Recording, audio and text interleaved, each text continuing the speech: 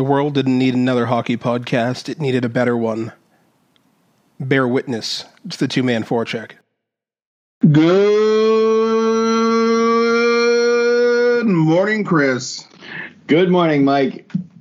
We are a week away from the first preseason game for most NHL teams. Rookie tournaments started on Friday. Lots of excitement from the local squad, from other teams. This, probably more than any time of the year, is when hope springs eternal for 32 NHL teams. Well, 31 anyway. There's always one that knows they're going to finish dead last. I don't think any team ever actually concedes that they're going to finish dead last. Even the ones who try really hard, like Chicago last year. I was thinking more along the lines of Arizona, but then again, I suppose you have to have a home to play in first. We'll get to that in a second. Well, probably in a few minutes, given who we are. The Coyotes are definitely on the boards for today. I'm just glad that we're actually going to get a normal training camp. A little bit late, but I have to be honest, and yes, we live here in the Boston market, and I was watching something on NESN and an advertisement for the September 24th preseason game against, I don't even remember who it was. I think it was the Flyers. It doesn't matter. The fact that I saw an advertisement for a hockey game, my heart swelled. One of those things, as a real hockey fan, that you just, the first time you start seeing the New Year's ads for games, you start seeing like the billboards change from hockey, from like baseball season to the winter sports. It gets you going a little bit. I have to agree. It made my day just seeing it. And it's not like it was a long 1 minute. It was like a quick 15-second just, hey, game's coming next. They didn't talk. It did, how they usually show like Patrice Bergeron's face, Brad Marchand's face. Yeah. Didn't show any faces. Didn't show any team. Didn't show. It was just NESN, September 24th, Bruins versus, I think it's the Flyers. Don't quote me on it because I have watching. Yes, that was my thought. Was I will be sitting in front of the television. That's all I thought was I will be sitting in front of the television. It's next Saturday. So that really did just. I mean, it's bad enough we've got Christmas stuff in the stores. And that was one thing while I was on holiday. Whoa. It is not even November. You don't say the C word. Well, unfortunately, when I was in England, they don't celebrate. I shouldn't say they don't. They're not as big on Halloween as we are here. They obviously don't have Thanksgiving because that's a U.S. thing. I mean, Canada has their own Thanksgiving, which is around Columbus Day. But Thanksgiving here, it's a here. It's not a worldwide thing. So in August, they had Christmas things on the shelf, and I was just, I was left agape. I was like, you got to be kidding me! It's 4 months away, 3 months, whatever, 3.5 months. I was in a sense of, I don't know, suspended animation, suspended awe. I don't know. And then first week I come home, I see Hallmark ornaments hanging on the shelves. I was like, oh my goodness, no. But it also does indicate that hockey is coming as well. So I kind of put a little spin on it and said, yeah, my season is coming. So I had to turn it into a positive. But yes, we do not use the C word, or at least I prefer not to use it as much as I possibly can avoid it. So where are we going today? What do we have for exciting stuff since we are a week away from? Well, let's see. We have everything from a public stripping to we didn't actually put it into the boards, but a drunken party. Someone taking a step back, twin signings, a comparison of what Florida and Toronto have done, an Ironman streak, the best Bruins to ever wear a couple of different numbers, jersey ads, the timelessness of Patrick Roy's behavior, and more. Honestly, hand over your eyes, point at the screen, twirl your finger around a few times, stop, and we'll start there. I was going to say, I really don't want to be throwing darts at my computer screen here, so. We should close the book on this. So as much as maybe we shouldn't start with it, but at least it closes the book on the situation. And I saw a tweet about this actually, and I didn't understand the tweet, but Evander Kane tweeted out about playing in the Sharks organization and how that part of his life was over. Let's go Edmonton. And I didn't quite understand it at first. And then I started searching around and I found what you found. Kane and the Sharks finally settling. I do like the way you wrote, yes, the Sharks were wrong. Okay. If we didn't already know that, I mean, they're the ones who tried to, well, I don't know if they were listening to his ex-wife or what, but. In part they were, and I do not blame the Sharks or the league for investigating him. There were some serious allegations made, but each and every one of them was proven false. Or at worst, proven unsupportable. They couldn't find any evidence of gambling on hockey games. They couldn't find any evidence of domestic assault.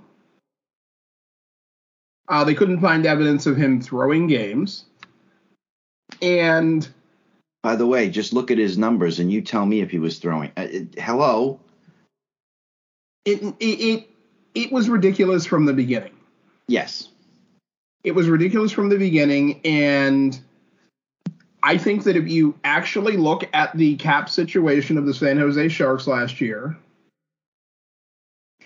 a case can be made for them using this as an excuse to get out of cap jail.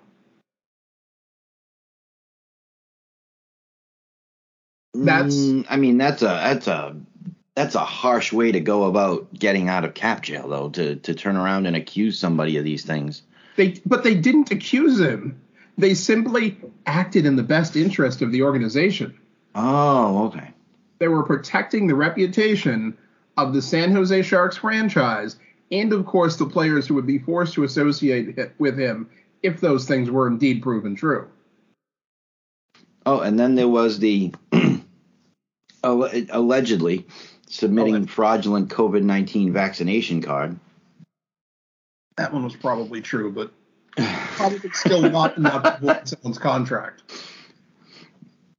But then they level a 21-game suspension against him for violating. But if they're still using the word allegedly, then clearly they didn't find any evidence to prove otherwise. I think this is one of those things that where there's a nice legal settlement in place, there's going to be all sorts of non-disclosure agreements attached to it. So we're probably not ever going to hear any definitive statements on so what was the final? The final bit of the settlement is that the Sharks are going to make up the cash difference between the contract that Kane is playing for with the Oilers now and what they were supposed to pay him, which was a greater amount when he was still with the Sharks.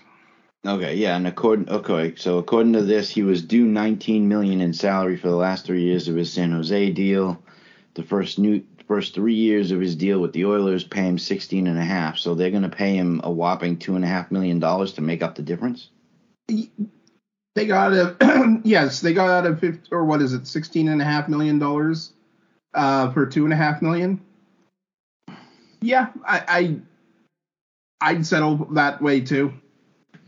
And it retroactively applies to the 21-22 salary cap, which which doesn't actually hurt them because they had just under $5 million in cap space. So it doesn't put them in any kind of cap situation where they're going to have to pay a penalty. I don't even know if there was. Pay him last year because he was suspended essentially the whole year before his contract was voided. True. His contract would have put them over the cap. Right. Okay. So now they're getting out of it by only having to pay him about a third? Yeah, pennies on the dollar. So say about 35 cents on the dollar for. I mean, yes, okay, he didn't play for you because you put him down, you put him on the Barracudas, and then didn't play him at all. But if you look at his number, I mean, I think that's what bothered me the most about it was the allegations of gambling on hockey, the allegations of throwing games, the allegations of performance. If you look at his number, wrong.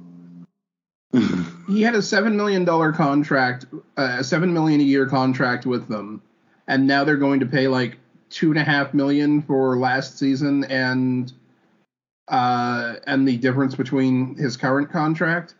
Yeah, they got out ahead on that one. Yeah, so managed to avoid any kind of real. This isn't even a slap on the wrist for the Sharks. This is like a stern talking to from a parent to a 5-year-old or something. Or this is a dramatic sigh of a parent to their teenager. I mean, San Jose Sharks, his last season with them, 2020, 2021, he played all 56 games. He had 49 points. Hello. I mean, I kind of wonder if this isn't part of the reason that the opening appeared for Mike Grier to take over as general manager. Yeah, by the way, that was one of the smarter moves that San Jose has made recently. Because there's no way to objectively look at this situation or the multiple situations with the Sharks organization there and say that this was a good thing, a smart thing, a well done thing. That's what I don't understand is Doug Wilson is not a foolish man. Doug Wilson is not a dumb man. Doug Wilson is smart. He's been running the team for a long time. I mean, yes, he's out now and he had some, but I have a hard time believing this was all Doug Wilson. This had to be above his head. It likely was. And that's why I'm really not going to throw Wilson under the bus. I've said that this is a Sharks issue, and I'll leave it as a Sharks issue because from the outside, it's really hard to tell who's pulling the strings on these things. I mean, you can look at the language that people use sometimes and see whether they're doing something because they were told to, because they firmly believe in it, or because someone told them to, but you're still only speculating. Yeah. I don't know enough. I don't have enough to even speculate on that right now. Mm-hmm. And quite frankly, I just generally disgusted with the whole topic. I was disgusted with it when he was accused of nonsense. I was disgusted with when he was accused of nonsense when he was still playing with Atlanta and Winnipeg and then Buffalo and all the other nonsense. And all of it just keeps going away whenever someone exposes it to sunlight.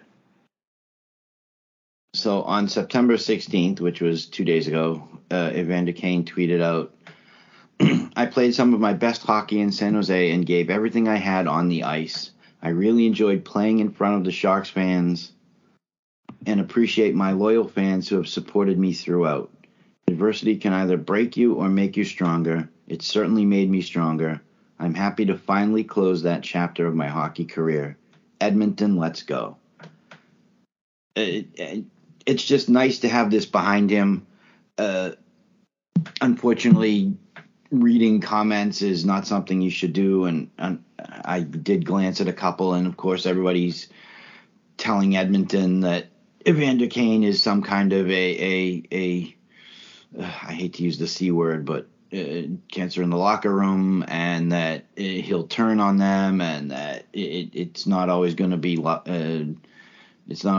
sunshine and roses. And I think that given the right circumstances and given a non-toxic place to play, I don't think it's an Evander Kane issue. I think this was clearly a San Jose issue, and unfortunately, his ex-wife needs to talk to somebody, and that's as far as I'll go with that. Everything that I've seen from that particular relationship seems to indicate that the two of them should probably never have been a couple. And it does not appear that was a healthy relationship for either of them. Not from the outside. But it is over, and it's over, and it's on to actual hockey-ish stuff. Yes.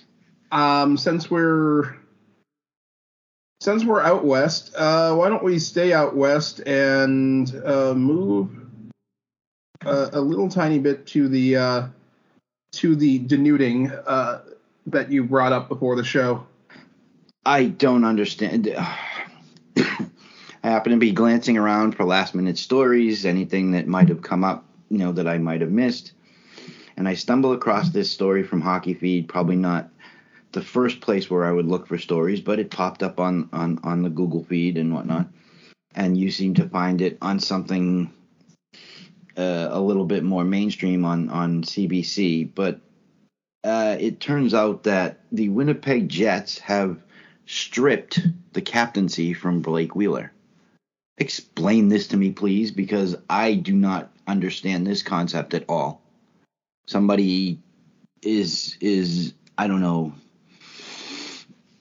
thinking that the 32-year-old who's been there 80% of his player forever, 80% of his career, has given everything he has to the Winnipeg Jets organization, and clearly deserves to be wearing the C. Based on what his teammates have said in the past, based on what his past coaches have said. This is a guy who is a leader. He might not be the loudest guy in the room, but as we've seen with Patrice, you don't have to be. You just are. I mean, people look at Patrice and they just, you have to match his work ethic. You have to, it's expected of you. And if you don't, he can sit you down and he can explain to you what's going on. He's that type of leader. It's the same as with, Zdeno Chara or even Ray Bourque. Ray Bourque was never the loudest guy in the room. When he spoke, everyone listened. Right. But the kindest, most sensible explanation I can give you, or potential explanation, is that Rick Bowness, Kevin Cheveldayoff, and whoever else decided we want to see who the next leader of the team is going to be, because Blake Wheeler has this year and 1 year left on his contract. $8 million and change. Probably not going to be re-signed because he's 36 now. We want to see who the next leader is going to emerge. We're going to level the playing field and say, hey, everybody, the captaincy is wide open. Come out and show us why it should be you. The story from the CBC says that there's a yet-to-be-determined group of alternate captains. I will be modestly surprised if it does not include Blake Wheeler. Knowing the team at least a little bit from the outside, I suspect that one of the guys who will end up, he has an A at this point, Josh Morrissey. Mm-hmm. Would not surprise me to see Nate Schmidt pick up an A. They may even just completely decide to rotate them and roll through, 6 or 7 alternate captains, have people only wearing them for a month at a time throughout the season. You might see Nicholas Ehlers pick it up for a little bit. He's one of their draft picks. He was drafted in 2014. He's been pretty consistent. He had 28 goals last year in 62 games, 21 and 47 the year before, 25 in 71, 21, 29, 25. I mean, he hasn't. His numbers are not super impressive, but he is at least homegrown. Yep. But here's what bothers me. Oh, trust me, it bothers me. But yes. It says, and quoting Bonus, we're a family here, and that's what I'm trying to tell them. We're all in this fight together every day, and we all have to be held accountable. We have to support each other. We have to help each other. We have to push each other. It took time to make the moves preseason camp. There are several new coaches and staff need time to talk and get to know the player. Bonus is making this change. He's as new as anybody else. He was in Dallas last year. Yep. So to just make this change without getting to know everybody. And then it says, Bonus insisted Blake's a key part of this team, but was evasive when asked if Wheeler would be one of the assistants. Quote, we'll see. And when I say we'll see, that means I know what I'm going to do and I'm not ready to share it with you.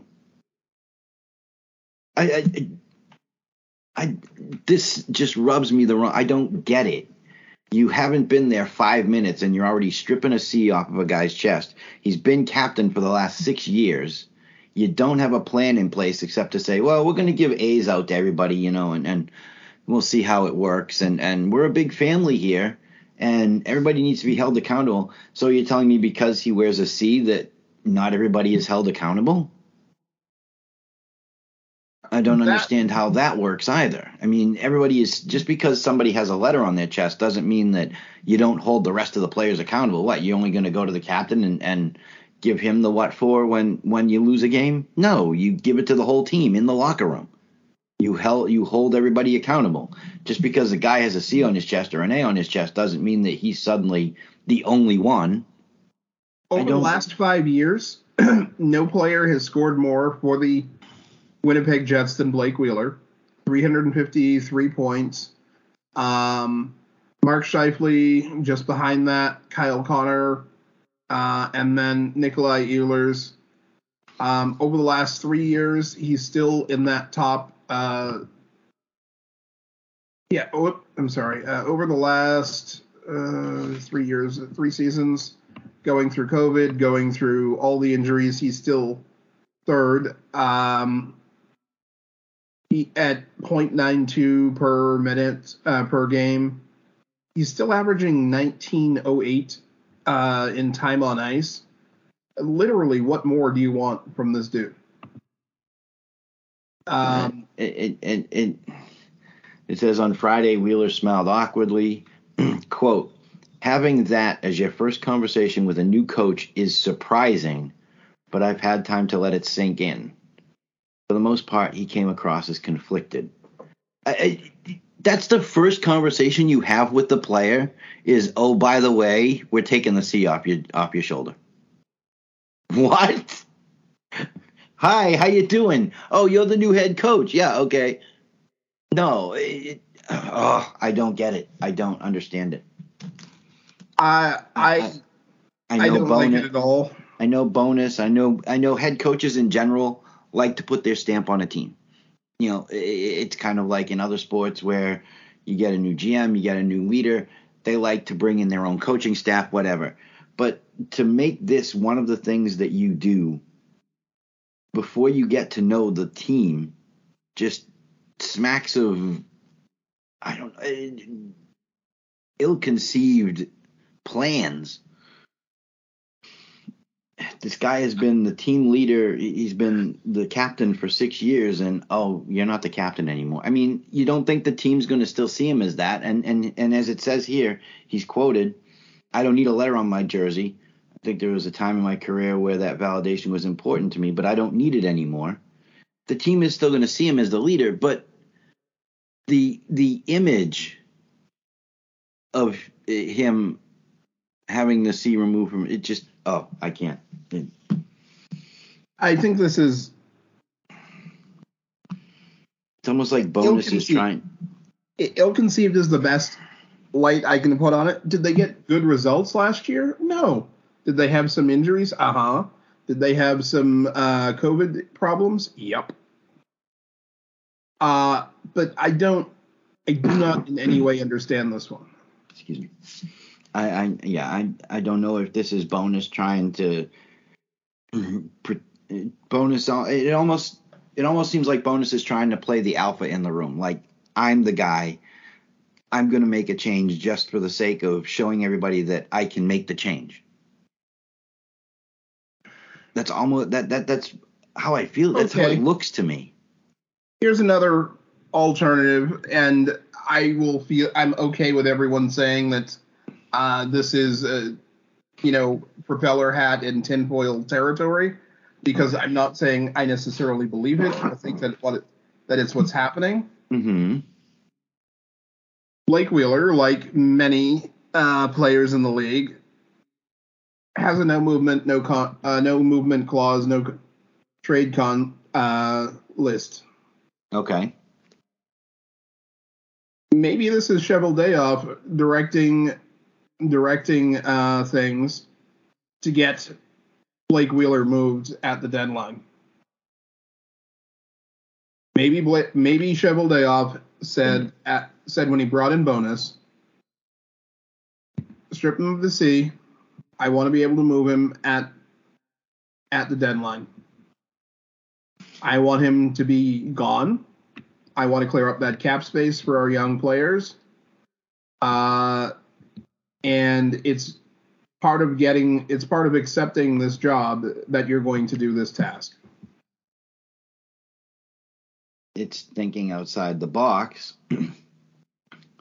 That doesn't make it. I mean, he's not exactly overly paid. I mean, he's $8.25 million this year and next year. If they trade him at the deadline, I think that kind of money is going to be difficult to move. Depends on what team needs him. But they have Pierre-Luc Dubois, who's going to need a contract at the end of the year. Morgan Barron.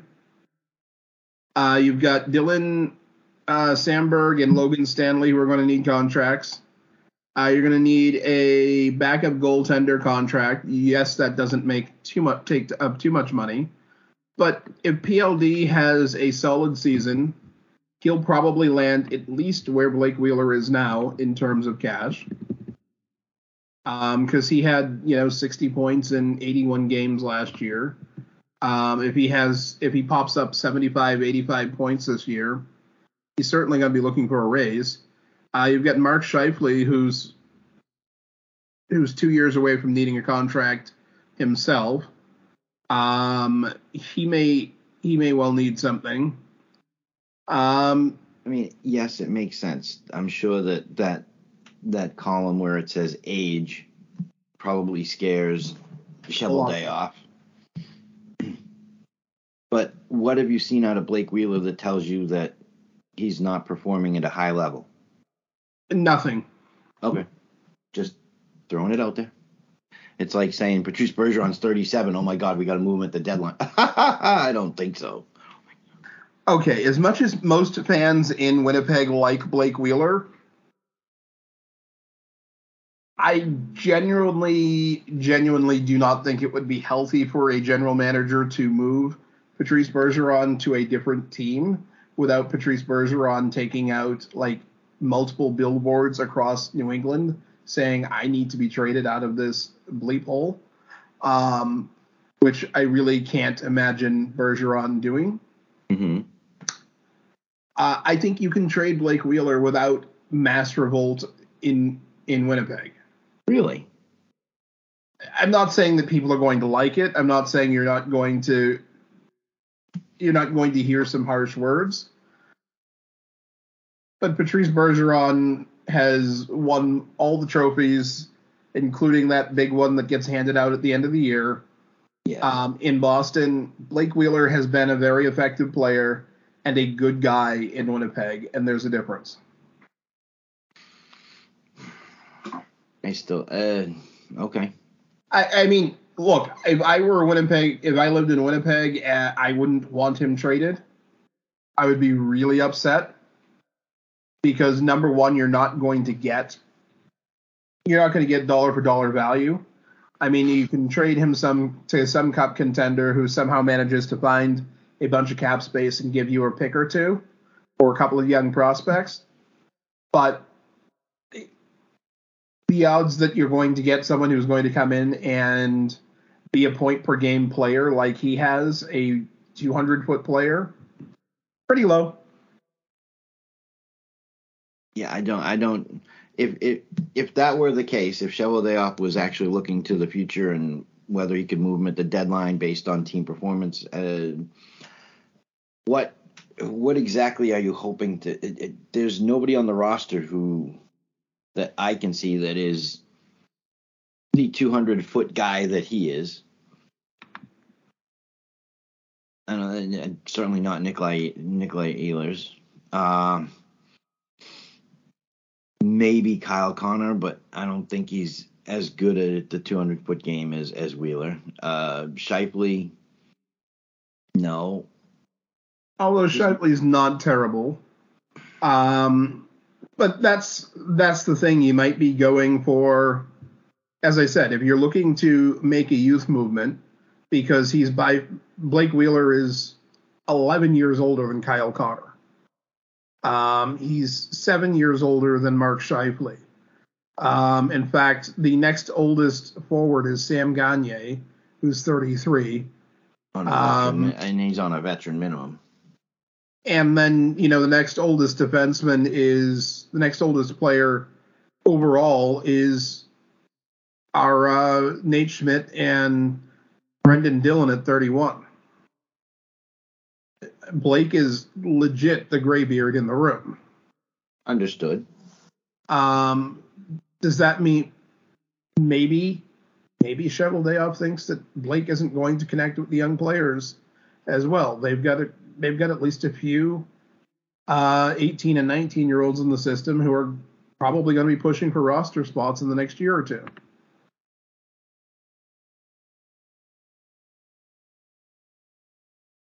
Okay. I don't like it. I don't like it at all. I think the timing is bad. I can make explanations for it, but I don't necessarily say that I agree with any of them. Speaking of former Boston Bruins, Phil Kessel's Iron Man streak is now at 982 games. Is he signed somewhere? He is indeed signed somewhere. He will be playing this season. I thought he signed actually a 2-year contract. I could be wrong.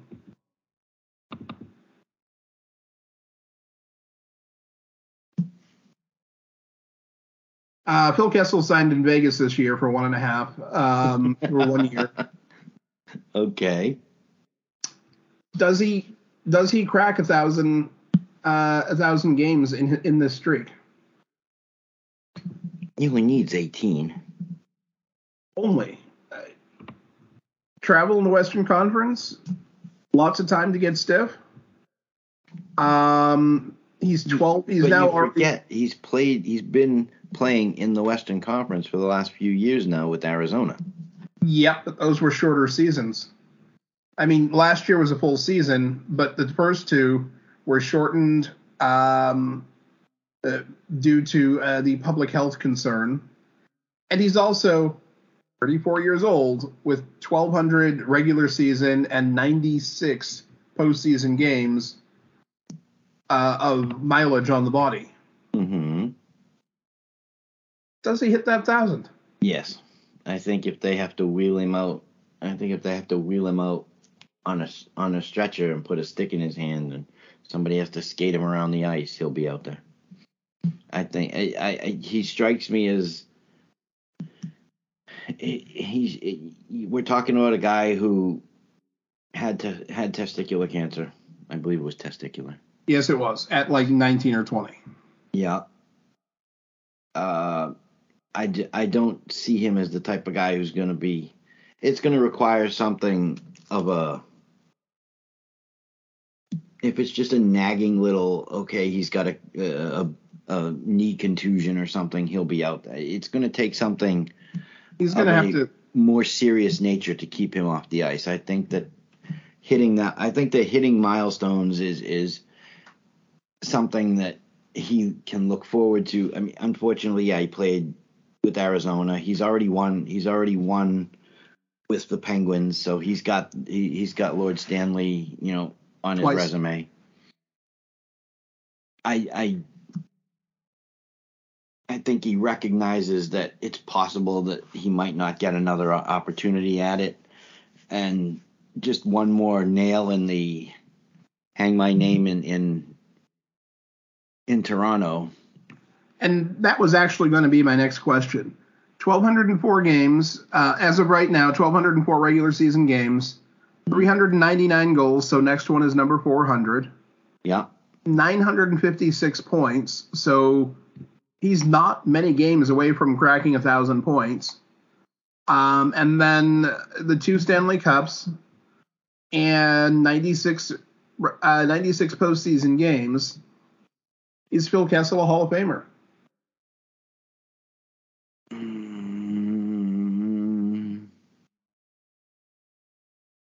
My answer is I don't know.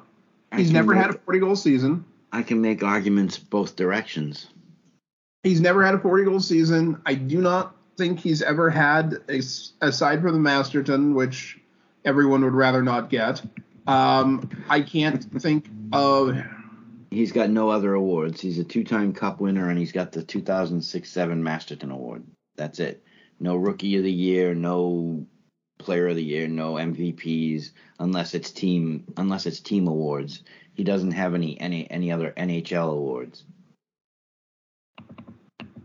But he's averaging, in his career, he's still averaging 18 minutes a night. The one number I don't like is that he's still got a minus number for a guy who's a goal scorer. I mean, he's still a minus 148 for his career. But yeah, he's 44 points. He's 44 points away from 1,000. I mean, what's your milestone? Is a 40-goal season a milestone for being a Hall of Famer? Is a 50-goal season a milestone? I mean, I think you probably need to have a 40 or a 50-goal season, which he never has. Or you need to get a Conn Smythe, or you need to get 2 regular season awards, like the main awards. I mean, the Masterton is for having your life suck for a good period and coming back from it. I'll give you another nail to put on your on your belt. As far as him not getting in, never been an All-Star. Yeah, I think that at this point, Phil Kessel will probably get into the U.S. Hockey Hall of Fame. Oh, without a doubt, that one he'll get into. But as far as Toronto, I think the answer is no. It's not. It's certainly not first ballot. I mean, if it's something where it's a year where there's not an overly, he's not going in the year that Bergeron goes in. Well, that's the thing.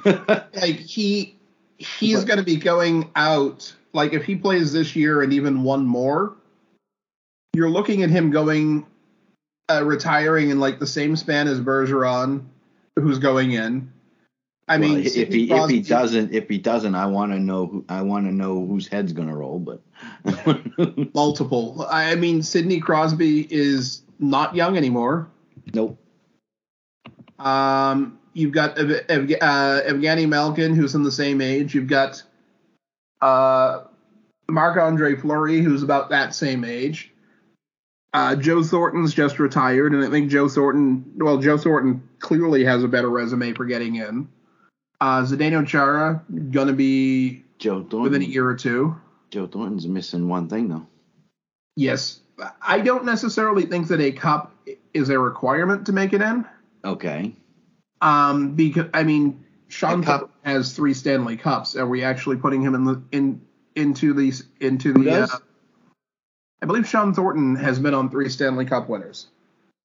I know he's got at least one. I think he won with the Ducks, and then I forget where else he was. That's a good point. That's a very good point. Sean Thornton is probably not getting into any Hall of Fames anytime soon. But Sean Thornton is a 2-time Cup winner. 2 times. Okay. Sean Thornton has won the Stanley Cup with where has he won Stanley Cups? Obviously with Boston. Before that was Anaheim. Was he 1 year? It was Anaheim. Yeah, it was Anaheim in 07. Yeah. That was he played 48 games for them, had 2 goals, 7 assists. But and back as far as Kessel goes, yeah, I'm not putting him in. Certainly not first ballot. I think if it's a year where they've got some very good players, but not superstars, I think that it's possible he gets voted in. But on the whole, I don't know that I put him in. I mean, never been an all-star. I mean, granted, okay, all-star, the argument on the other side of that is that it's a popularity contest. Which Phil, who's not the best interview in the league, probably never going to win. The closest he's come is twice he was third.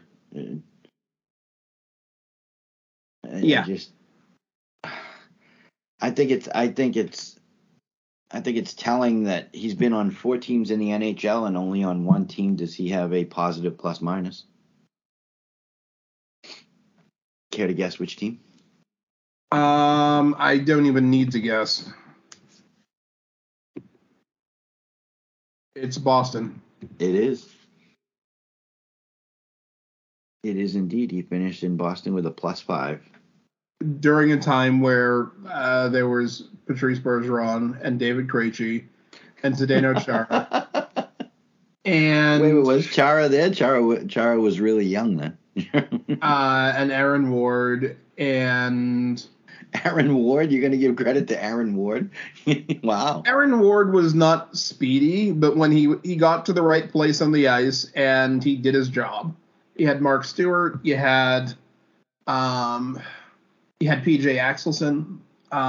Yes, PJ. Let's see. So no, I don't think Phil is getting in, but I think it's likely he crosses the 1,000 games. I think he gets to 1,000. I don't know that at the end of his career, unless something spectacular happens, I don't think that he's getting in the Hall of Fame. Certainly not first ballot. Patrick Roy is back to being Patrick Roy. Of course he is. You didn't think he was going to be able to stay out of the spotlight forever, did you? Has not relented in being Patrick Roy. He's the coach of the Quebec Ramparts of the QMJHL. Mm-hmm. And he was ejected from a game in the preseason. That's impressive. I'm sorry, that's impressive. Maybe not in a good way, but you get ejected from a preseason game. What the heck are you doing that you're only in preseason and getting thrown out? In this case, it was arguing with the officials. That's it. Just I've seen the man bend glass trying to get at the other team. Over the Shawinigan Cataracts.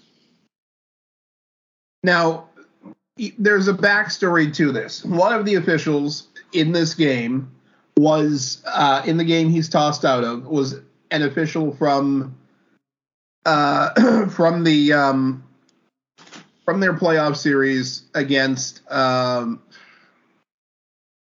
Shawinigan against the Shawinigan Cataracts, and who they had a playoff series against. And Patrick Roy was shockingly critical of the officiating then. Wow, one of those officials was part of this game. And Patrick was not particularly. He's not particularly aggressive in his quotes. This story, by the way, is on Scouting the Refs. He's quoted as saying, and this quote apparently comes out of a Yahoo Sports article, as I told my players, I don't feel like I'm getting the same treatment as other coaches around the league. That's why I try to do as little talking as possible during games. I thought it was funny that the league put us against Shawinigan in an exhibition game. They were tactless. He goes on to say, maybe I'm the one who's going to have to do a mea culpa, looking at the mirror and finding a way to digest it. It was fine up to that point, but when I saw them on the ice, I had a hard time understanding. Maybe I didn't have the right attitude when I left. Maybe I should have put it aside, but that's not the type of person I am. Understatement. In my good years, the stick rack would have been flying back. Today I'm going to try. I'm trying to stay calmer. I'll have to get over it. Maybe it will have some good what happened tonight. In my good years, the stick rack would have been flying back. It's nice that he can actually admit that he would have thrown the stick rack onto the ice, and that now he's able to control his emotions. But the fact that he refers to them as the good years. The good years. The good years. It just speaks to, yeah. And that, ladies and gentlemen, is Patrick Roy. I like the last line of this article. I'm sorry, the last line that means anything, because the last line is Quebec won the game. We don't anticipate that ending anytime soon. Yes, speaking of the battle between Roy and the officials, and I think that's probably one of the safest statements made about hockey this century, and probably will be for the next century. I mean, it's Patrick. I don't know what else to say. He's an emotional guy. He's always been an emotional guy, even when he was playing with Montreal or with Colorado. He wears his emotions on his sleeve. Clearly, he's not the greatest at keeping them under control. It's nice that he recognizes that he would have done this in the past, but now he's able to kind of rein it in a little bit. But I don't think that he's not ever going to be the guy who just swallows his pride and sucks it up. If he feels he's been wronged, he's going to let you know. And it's going to be loud. And it could be, I don't want to use the word violent because people are going to think violence toward people, but something's going to get thrown. I mean, whether it's a milk crate or a hockey stick or a puck or the bench. Yeah. Speaking of offensive and violent, okay, we are moving into the end times for hockey. Is this a sign of the apocalypse coming up here?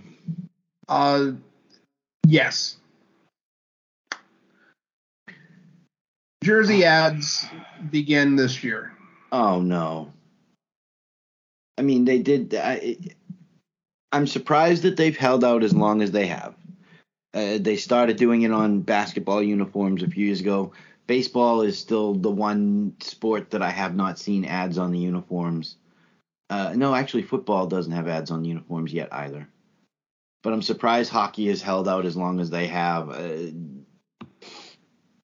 I think it's something that's I passionately hate it. I don't like it either. I mean, I don't like passionately hate. I don't like the look of the uniforms when they play in international tournaments with you can't SCOTUS, even tell who the team is.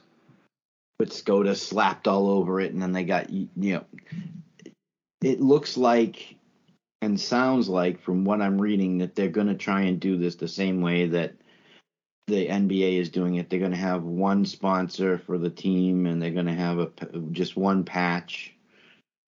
Uh-huh. But yeah, I don't don't like where it's going. I understand why they're doing it, and I guess that's the important thing, is that they're trying to bring in more revenue. There are other and better ways, like you could learn to bleeping advertise. You could stop driving away fans. There you go. Why would but what would be the fun in trying to get them back then? Oh wait, we'll put a patch on the uniform. That'll bring them back. You could just plain get have a useful streaming service. You could, I don't know, you could stream the press conferences afterwards and sponsor them and have full sponsorship for those. Get, that 5-12 minutes of airtime completely sponsored by one or two marketers. You could, here's an idea. There are a lot of ways that you could do it. Like, legitimately, a lot of ways that you could do it. I would even find it less offensive to have, like, stick sheaths that had advertising on the sticks than having the jerseys.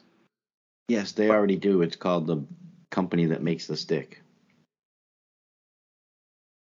But that's a part of the equipment.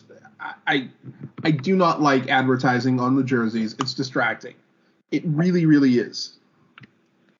But Greg Wyshynski has put together some information on the ads. According to the agreement between the NHL and the NHLPA, one patch, nothing more. For now. It has to fit into a 3.5 by 3.5 inch patch. Yep. It can be any shape. It doesn't have to be square. Right. And it can be anywhere. There's 4 locations. It can be right chest, left chest, right shoulder, left shoulder, something like that. Left and right shoulders, left and right chest.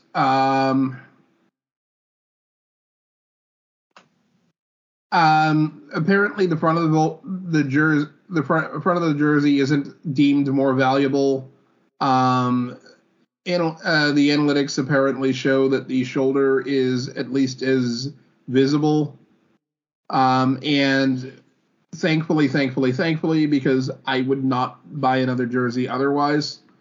The authentic Adidas jerseys that are sold online will not have sponsor patches on them.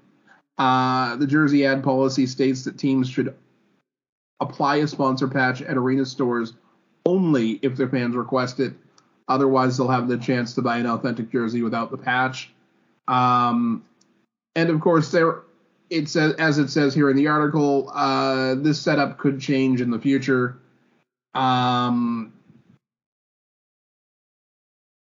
The breakaway fan replica jerseys will also not feature sponsor patches for 2023, the 2022-2023 season. And there's a bunch of rules about who can and can't put what on there. The usual suspects, beer, wine, alcohol of any sort, marijuana products, or anything of a sexual nature. Not allowed by the league. But crypto, maybe, sort of, kind of. And betting. Sort of, kind of, maybe, when it's legal in the state that the team plays in. Okay. I've hated this for years. Not every team is going to have them. As of the writing of this article, the teams with the deals, or teams that have announced deals, Coyotes, Jackets, Wild, Canadians, Penguins, Blues, Knights, and Caps. And I applaud the teams who are not doing it. There are so many other ways that you could gain revenue, including, I don't know, having the team. Go ahead. No, I was just gonna say at the end of the article, when they talked to David Morehouse, who was when the ads were first approved, he was Penguins president, and he said the NHL would never go down that road. Quote, Gary is never going to let anything be put on our jerseys. That's going to make them look like NASCAR or European League hockey. Gary's been very hesitant and very systematic in how he's approached this. Now that ads have arrived, the NHL continues to say that the first jersey ads are not a slippery slope to total advertising saturation. It's a small patch. Oh, this is a quote. It's a small patch. We know how important the front of the sweater is. There's no reason to change that. Anyone that's getting hysterical about that is listening to the wrong hype or they're on Twitter. We have no intention of doing anything like NASCAR or what they do in European sports. We still have tasteful ice. We still have tasteful boards. We've done this very tastefully too. Please, you've got ads around the boards. You've got ads everywhere on the ice, including in the outside areas of the trapezoid. You tried to sell everything you possibly could. You've got ads on the helmets. Leave the jerseys alone. But they didn't. I would actually honestly be even less annoyed by ads on like the pants than on the jersey. The jersey is the representation of your organization. You've got your logo on there. You've got the player's name on the back. You've got the team name on the front.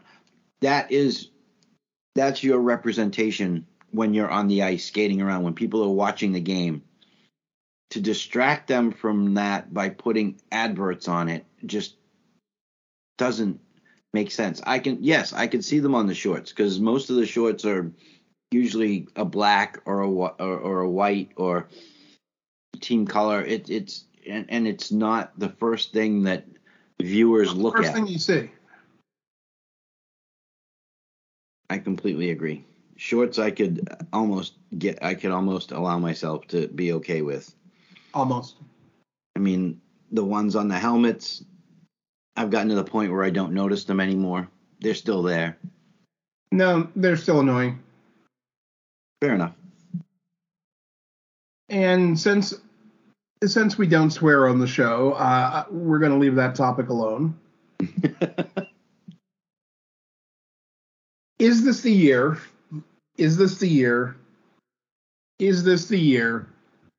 The Coyotes, starting their season, of course, on the road until nearly the end of October, and then playing in a 5,000-seat or less college arena, that the Coyotes go all in on youth on the ice.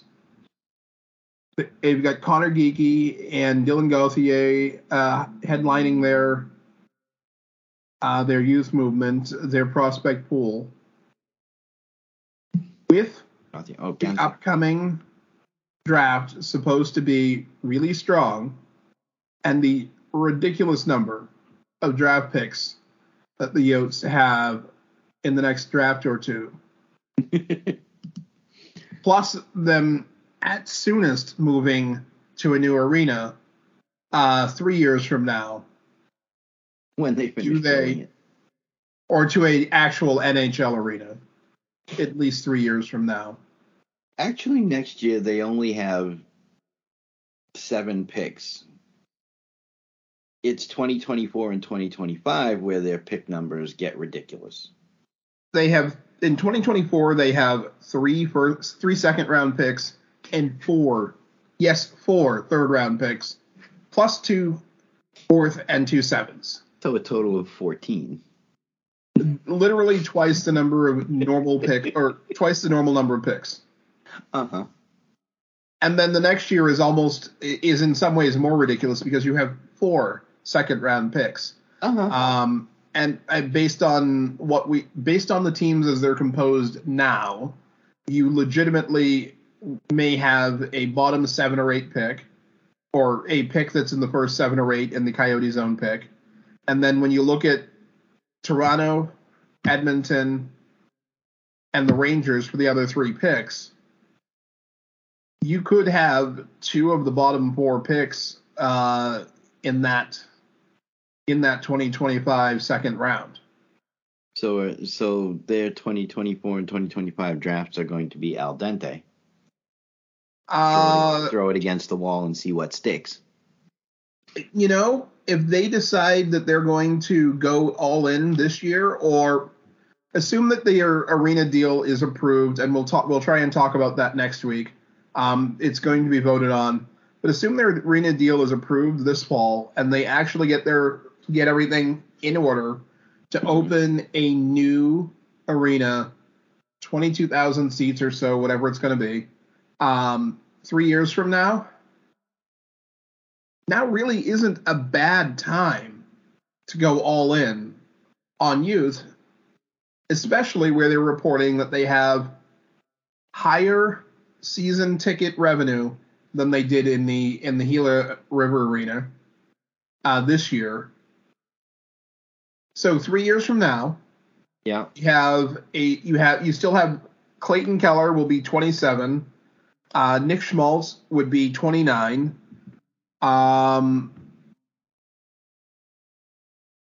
You still have Jacob Chikrin. He's only 27. Josh Brown would only be 31. Troy Stetcher would only be 31. You could still have a lot of recognizable players from right now on that roster, plus some of those kids coming in from the next 3 years' drafts. If they come out of the gates and 20 games in, they're in the middle of the pack out west,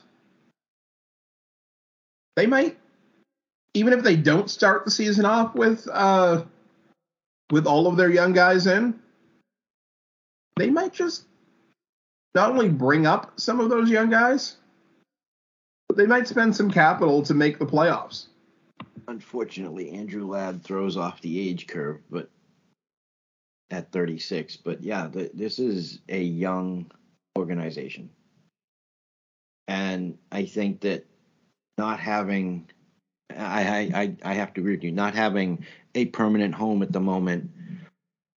If there's going to be a time where you just roll out a lot of youth and you suck it up and say, look, we've got to see what we have, the whole Al Dente situation.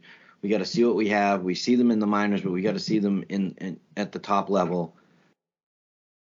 Let's just get the young guys out there and let them perform. They're going to get, as long as they're getting the opportunity to play every night, as long as they're getting meaningful minutes, which they would get in the minors if they had a full complement of, dare I say, NHL veterans or regulars or something like that. They wouldn't get that opportunity at the top level. But looking at the roster, there's plenty. To me, there's plenty of opportunity for these young guys to get some playing time in Arizona. You can move a lot of these veterans either to the press box or to another team who wants depth going into the playoffs this year, and let these young kids play. I mean, let's be honest, Zach Cassian and Nick Ritchie are not pushing this team into the playoffs. No. Travis Boyd, probably no. I think that you probably want to keep one or two of those guys around, along with Andrew Ladd, because you don't want to go with a roster completely full of guys who have never seen the NHL before. But it comes down to, I mean, for me, it would come down to, even if we're losing most of the time, can their locker room stay positive for 3 years with a very young team? Can they still want to win badly enough to do what it takes to win? Can they actually make the playoffs? Like, if you can drop Gauthier and Geekie into this roster and get a playoff spot for the first time in I don't remember how many years, the Coyotes, that actually legitimately counts as a big win. You can get into the playoffs 2 years in a row with a couple of 22-year-olds on the roster. Yeah, that's going to be big. It means that you're going to sell a lot more jerseys, you're going to sell even more. You're going to have a waiting list of 4,000 or 5,000 more than you're going to have seats for season tickets when the new arena eventually opens up. And that's a big deal. If you have 5,000 committed season ticket holders, or say you've got 3,000 seats sold to season ticket holders in that 5,000 seat arena, guess what that means? 5,000. It means you have 3 or 4. It means you have most of the arena filled with your fans. Well, I mean, one of the things that people have criticized the market for is that it never sounds like a home game for the Coyotes. The one upside to them playing in an arena that small is that if the season ticket holders are actually showing up and cheering the team, whether you have the smallest season ticket holder base in the league or not, if you have 2,000, 3,000 season ticket holders and you sell 5% of the rest of the tickets to drunken college students because they don't have anything else to do that night, and you only sell 1,000 seats to out-of-towners, you don't have to work hard at drowning out the visitors. You just don't. I mean, 5,000 seat arena, you give me 200 good hockey fans, and you can drown out a lot. With 3,000 in that small a building, should be easy. And that should do a lot to keep a positive attitude on the roster in the locker room. But I did put up a poll. You can find it pinned to my Twitter profile for the week. It'll go up. It went up on Sunday. It'll be up for about 3 days. Vote in that. We'll try and toss it into the feed or into the description for the show. But as always, you can find me at Puckstage. Where do we want to talk about the Blues?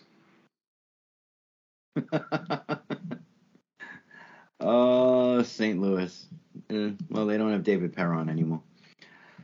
They do not, in fact, have David Perron.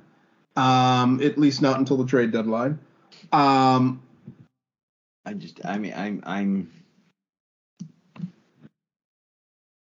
with the St. Louis Blues, I'm at a loss. They're not going to have enough money to sign Ryan O'Reilly. Does Ryan O'Reilly even want to sign there going forward? He's got his cup.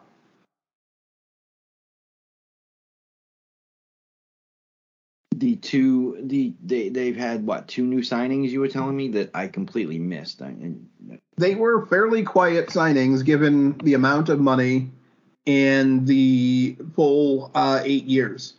Both Robert Thomas and Jordan Kyrou were signed to 8 years for $8.125 per year. Their on-ice production has been just about identical. Robert Thomas has played a few more minutes per night, but only produced a small amount more. Jordan Kyrou over the last 3 years has more goals, has 12 more goals, and Thomas has, 24 more assists. I'm sorry. The money that they're paying Kyrou and Robert Thomas is just off the. At best, I would have put them at $6 million per. Assuming you could get them to sign for that. But you're overextending yourself. Yes, Ryan O'Reilly, I get it. He's in his last year of his contract at $7.5 million. He's 31 years old. Ryan O'Reilly is one step below Patrice Bergeron as far as 200-foot players. And by step, I mean like not a big step. That I don't disagree with you in any way there. And Tarasenko, I don't know about Tarasenko. Well, Tarasenko is finally healthy after 3 shoulder surgeries that literally did nothing to help him. I understand that. And last season he showed he had for him to put together 34 goals, 48 assists. I mean, better than a point per game in the regular season, and then to put up 9 points in 12 playoff games. He came to play. I still consider that one of the two biggest misses of the last offseason was no one picking him up. Yeah, I didn't understand that either. It was that they just let him sit out there. Everybody, I think, was scared off by the surgery, scared off by what was he going to be like coming back. And well, for me, I still think that Seattle should have nabbed him in the expansion draft. Mm-hmm. I mean, we sat there and we watched the expansion draft, and the two of us were, or I was at least, agog. I was baffled. Because he was available, and am I wrong is my memory wrong, or was Eichel not available in that draft too? I don't think Eichel was available in that draft. I don't think Eichel was left dangling.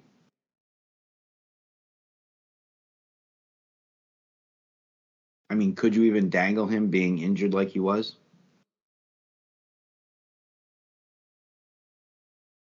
But the point is that you've got two guys who aren't exactly old. I mean, yes, Ryan O'Reilly has been playing for a long time. Tarasenko had the shoulder surgery. They're 31 and 30 respectively. They're not old by any stretch. They're older, they're veterans, but they're not old. You've just given Jordan Kyrou and Robert Thomas, who are just getting into their second contracts, and you've given them $6 million raises, or 5-point-something million. I think that they would have been better served going around 6.5 for the two of them. I think that they overpaid. I don't think they would have signed them. I don't think either guy would have signed those contracts. And it's nice that they have a very high opinion of themselves, and that's what a good agent will do is sell the player. I think that it's an overpayment. Of the players still on the team, yes, they are third and fourth in points produced over the last 3 years. Okay, but if you, as we're seeing in Edmonton, and yes, they made the playoffs last year before anybody starts arguing with me about that, but as we've seen in Edmonton, overpaying a guy puts you in a situation where you can't bring in supporting cast around them.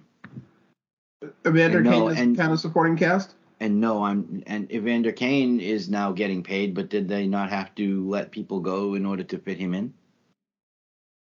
That happens everywhere. Someone comes in, someone leaves. That's what happens with a fixed roster. But if you don't have other players that people want, I mean, who on this team? Where Braden Shen, maybe he's also 31. Buchnevich, they're not going to get rid of him. He's one of their top 4, according to another article I wrote. He's one of the top 4 best contracts on the team. So they're not going to send him anywhere at only 5.8 per. In order to move players, you have to have players that people want. I understand that, but I mean, both guys are going to come in under 9% of the cap hit when their contracts go into effect next season. The cap is, by all accounts, going to go up in 2024, so they'll probably be back to about 7.5%.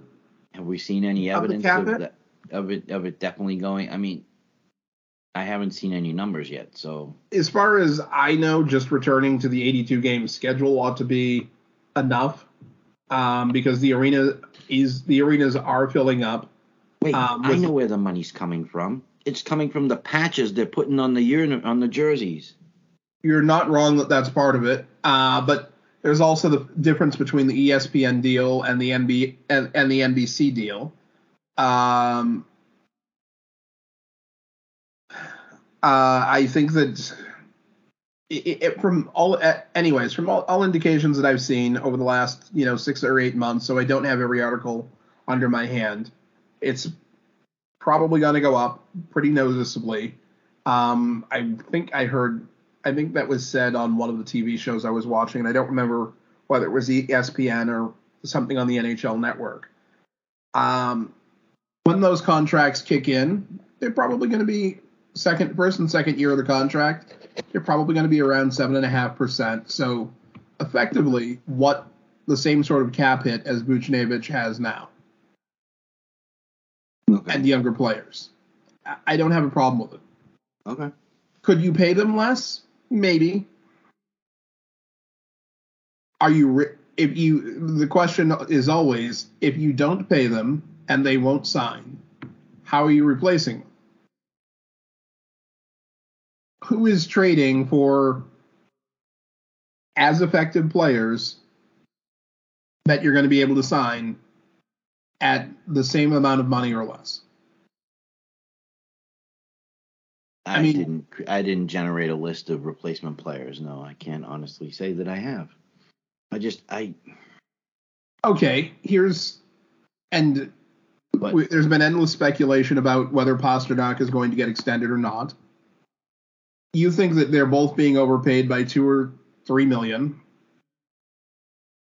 A couple of mil. Would you trade million and a half to $2 million? Yeah. Would you trade the two of them for David Pastrnak? The two of them? No, because you're bringing in way too much money for Pasta's not going to get $16 million a year. Probably no. Pasta's at what, $6 million per right now? He signed a 6-year, $64 million. He's probably going to get a raise up into the 9s, 8.5 to 9. But if you think that they're really only, you were saying 6 or so as a maximum. If you really think that they're only $5.5, $6 million players, that's $11 or $12 million. Okay. Assume that you, before the contracts were signed, that you could trade the two of them straight up for David Pastrnak, and you're taking back. Actually, you know what? Craig Smith. You know what? Robert Thomas and Jordan Kyrou, at $6 million per, trading them for Pastrnak. Hold on, I'm confirming my choice here. Confirming my choice.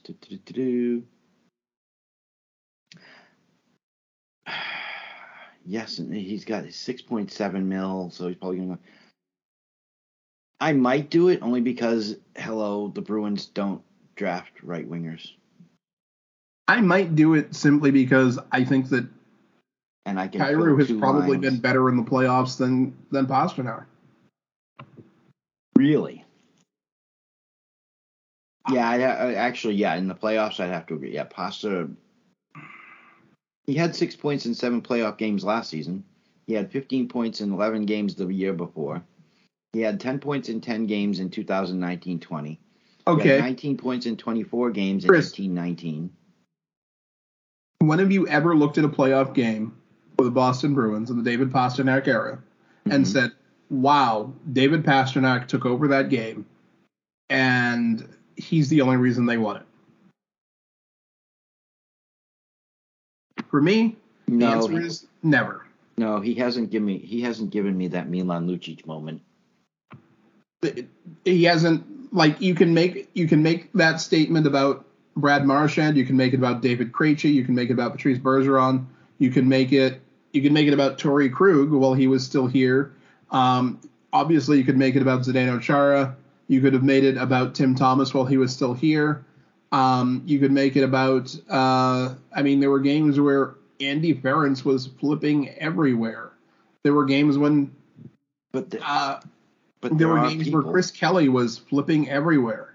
I agree with that, but there are people who are going to say, look at the numbers. Tell me he's not a playoff performer. I will go through the numbers, and I'm willing to bet you that A lot of those were tack-on goals, empty net goals at the end of games, and not game-winning goals, not go-ahead goals, not the first start of a comeback. I don't hate David Pastrnak before people start foaming at the mouth at me. And again, you can always find me at PuckSage on Twitter. It's okay. But I'm not enthused about the level of game control he exerts as a playoff player. 74 points in 70 playoff games. He's got a positive plus minus at a whopping +4, but still 30 penalty minutes in the playoff. I mean, I'm not trying to make the argument that he is the emotional leader and that this is the guy who's going to take charge. I haven't seen him do that, but you're going to have people that are going to argue that numbers wise, he is a playoff performer. Not that I'm comparing these two guys at all, but Rick Nash, number 1 overall pick, certainly not a playoff performer.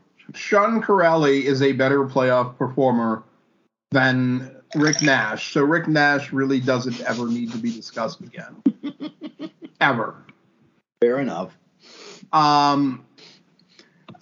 Yes, I would make the deal because getting 2 right wings, they both play a position that the Bruins seem to have an allergy to. I don't understand why. I have not grasped that concept yet, but I don't know. To me, I think if they were 26, 2 more years in the league, and they were making these same deals, and the numbers were trending upward, I think my hesitation is just that I haven't seen enough of them to warrant that much of a raise. I understand that they're going to get paid. I understand that they're talented players. I just haven't seen enough of them. And oh, by the way, Robert Thomas, I still don't think has gotten over the fact that Torrey Krug ran him over. Well, he doesn't have to worry about that now since Torrey's on the same team. This is true. And they don't have David Perron on the team, so that's certainly going to affect the chemistry. Because David Perron plays his best when he's wearing a St. Louis Blues jersey. I think we've covered just about everything, but you did have that one incredibly important story about the All-Star game that I definitely wanted to talk about today. Oh, actually, before we do, make of it what you will. Shane Doan has taken a step back from the Coyotes. It's going to be interesting to see what happens there. Supposedly, it's to spend time with his family, which includes his oldest son, who has been drafted by the Yotes. But he says he doesn't want it to reflect negatively on the organization. Make of it what you will. I'm just concerned because he specifically states in the article that he wants the arena bid to be successful for hockey's long-term future in the Valley. Why? I mean, of all the things to say, you could have just ended the statement with, I want to spend more time with my family. I'm taking a step back from day-to-day operations, whatever. But to specifically state that you want the arena bid to be successful, there's more here than... Yeah. There's certainly smoke. I don't want to say where there's smoke, there's fire, but I just did. There's something here, and I hope that everything's okay with Shane. Absolutely. Although how he could possibly look worse than a billionaire who's not paying his bills just because, I don't know.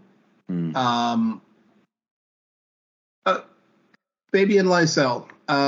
Nearly forgot to talk about him because there's so much going on compared to just 2 weeks ago in the NHL.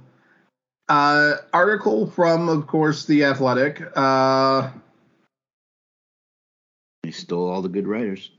They legitimately stole a very, very high percentage of the good writers. Fabian Lysell is expected by his Vancouver Giants coach to not be back in the WHL. He thinks he's one and done there. Mm-hmm. This article is, of course, by Pluto Shinzawa, formerly of Boston Globe and Boston.com. I think he's been a better writer since going to The Athletic. I don't disagree. I think that Pluto in his first 3 or 4 years doing hockey for the Globe was really good. Mm-hmm. His last few years doing hockey for the Globe, I was markedly less impressed. But the different quotes in this article are pretty impressive. From one of the ones that sticks out, fabulous kid that loves hockey. It shows in how he plays. That's Ryan Moganel, the Providence coach. Yeah, Ryan. I think it's pronounced Mujanel, but Mujanel, you're right. His skill obviously sets him apart from some of his peers. For him, I think it's a great opportunity to come in and have a measuring stick with some NHL guys. I think this tournament's going to be a great thing for him to watch the puck go in the net and get some touches. That's the same quote I was going to use. The most terrifying and disturbing quote of this article, which is in no way wrong, unfortunately, is from Pluto himself. You could argue that Lysell is the most dynamic forward the Bruins have drafted since they tapped David Pastrnak at number 25 in 2014. The comparison is easy to make. Right wing, Swedish experience, loads of pace and skill. And it's the first half of that that's the really scary part, because I spend as much time looking at Bruins prospects as 98.5% of the hockey universe. I can't find anything wrong with that statement. But that's actually the problem. It's 100% the problem. If you can't, the fact that they went 7 years. 7 years is an eternity to go without getting a flashy quality NHL forward. Right wing.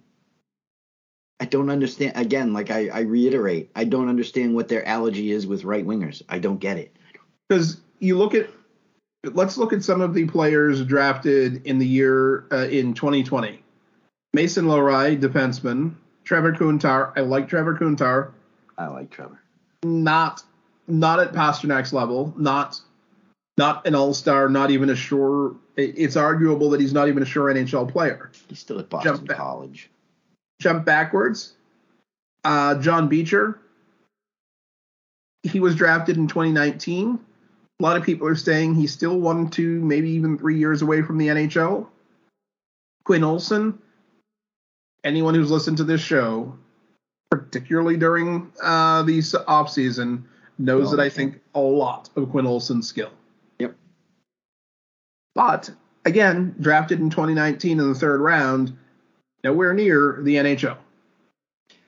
And then you go back to Jacob Lauko in 2018. Who's apparently going to be on a line with Fabian Lysell at the correct at the tournament.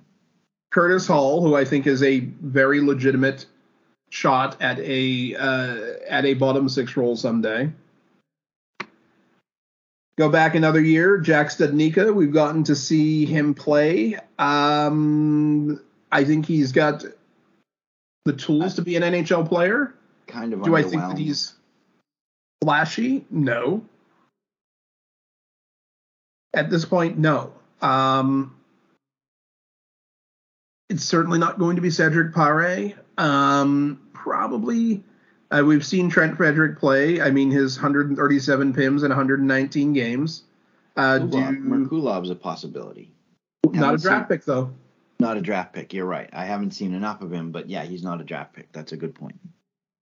Una Koppinen, again, 2016 pick, hasn't even touched the NHL yet. Oscar Steen, I like him. Oscar. He might do well in the NHL, but he's probably not at that same level. No. And then the first draft after the Pasternak pick, which probably led to some of the confidence in drafting in 2015. We want to Jake talk about DeBrusk. I like Jake DeBrusk a lot. I think that people got a little too down on him in his blip year. But then you have Zach Senyshyn. He's with Ottawa now, I think. On him too. And JFK. Bergeron 2.0. That's what we were told. That's what we were told. Bergeron 2.0 out of BU. Spent 1 year at BU and then disappeared. Wait, no, I think he played I think he had a cup of coffee in the NHL. And after that is Jesse Gabriel, Cameron Hughes, 2 NHL games, no points. Jesse Gabriel and Jack Becker.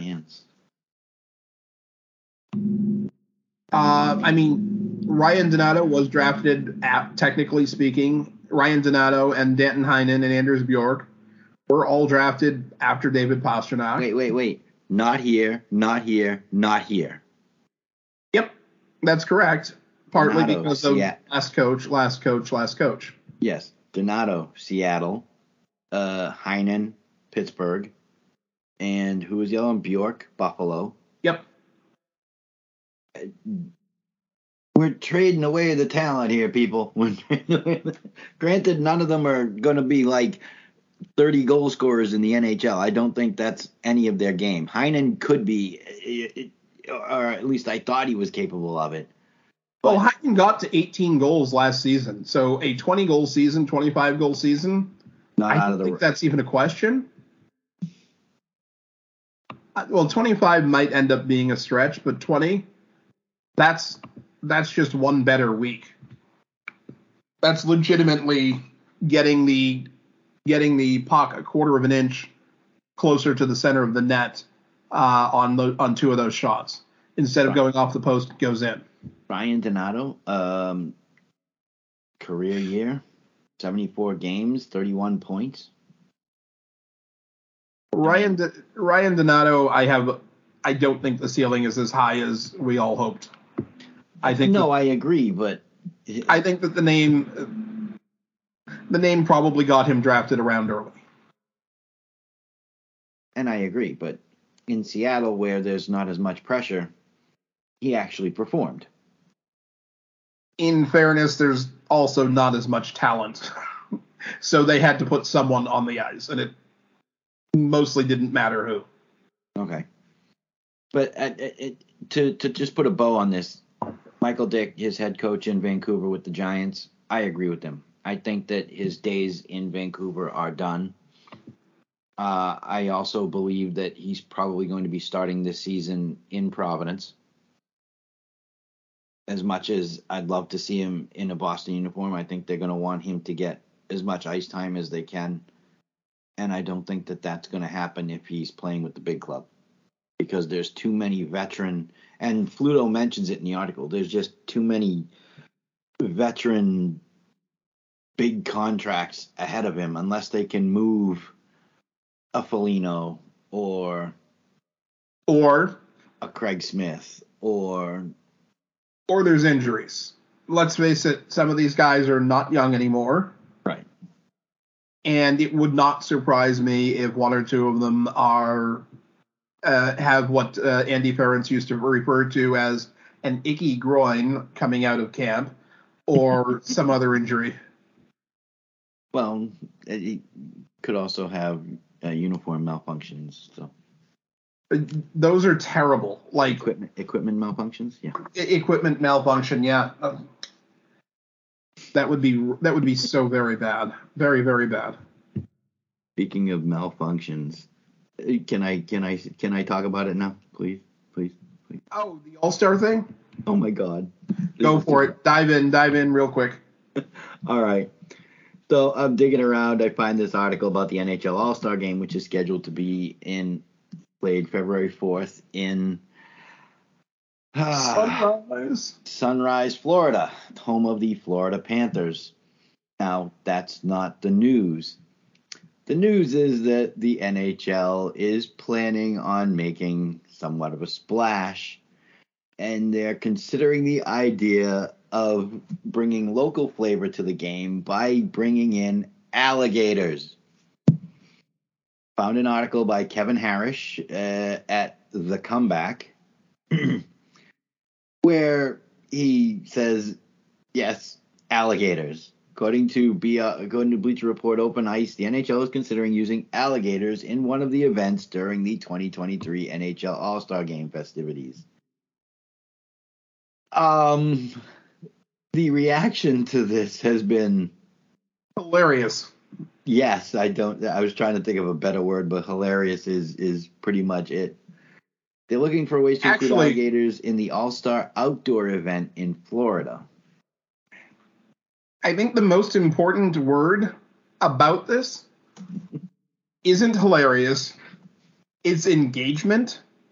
And for that, I give the NHL credit for at least trying something interesting and new that people can talk about. I mean, I do, of course, want to understand how Gary Bettman is going to explain this to his daughter. But the sheer comments on Kevin's article, absolutely brilliant. Some of these people should probably be hosting award shows ahead of the people that are actually hired. Maybe none of them will actually be slapped. Right. But yes, the article is great, and I haven't seen it anywhere else. I didn't necessarily go looking for alligators at the NHL All-Star Game. I wasn't looking either. It just the headline caught my attention that said insane. And to quote, the title of the article is NHL World reacts to insane All-Star Game alligators plan. Now, I don't know about you, but I read that and immediately I had to click on that. It's a brilliant headline. Clickbait or not, I had to click on that. And then some of these Twitter posts that he shows in there. I mean, obviously my favorite one, we discussed this pre-show, my favorite one is, I don't like where this new method for compliance buyouts is going. Legit, I love the replies in this one. Kevin deserves a round of applause for grabbing good content and just sharing it with the world. Because the story by itself that they're going to do something out of the ordinary, I mean, the NHL doing something out of the ordinary is shocking all by itself. Yes. But just the fact that it's gotten a strong reaction that people are genuinely amused by, about G-dang time. I've said for almost my entire life that the thing that most holds the NHL back is their inability to market. Is this the best marketing idea ever? Probably not. This guy, Dave Dufour, who actually works, he's a host and producer at The Athletic. He's a program lead, scouting, video, and analytics at Sports Biz Class. He writes, I mean, Gator in the penalty box seems obvious to me. And then we get another one that says, surely on icing-based faceoffs, drop the puck, offending team goes against the Gator. See what happens. Now, I love that one, except for the fact that they don't have icings in an All-Star game anymore because we just need to keep the offense going. But I love the reaction. We're always talking about marketing and ways to get people to engage. I just look at my reaction when I saw that headline. Yes, this is infinitely better than Gritty. Infinitely. I would be inclined to agree. Be interesting to see Gritty up against the alligator. I think that they should probably do, like, one of the first things that came to mind is Brad Marchand wrestling an alligator. I mean, sure, at least a third of the guys in the NHL are going to root for the alligator to win. Somebody tweeted out Chara wrestling the alligator. Well, then the alligator would have no choice, no chance, and people would be screaming animal cruelty. But you put Brad Marchand or Tom Wilson in there with it, a lot of the NHL players are going to be really, really cheering for the alligator.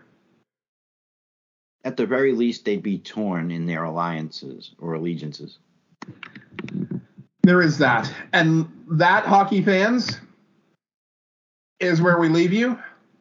Have a marvelous week. Hockey will be back, at least in the preseason form, before our next recording. Don't forget to hit the poll. Is this the year the Yotes go all in on their youth movement? There will be another poll midweek. I look forward to seeing your comments, seeing your tweets, and seeing some hockey. Chris? Don't forget to feed your gator. Absolutely.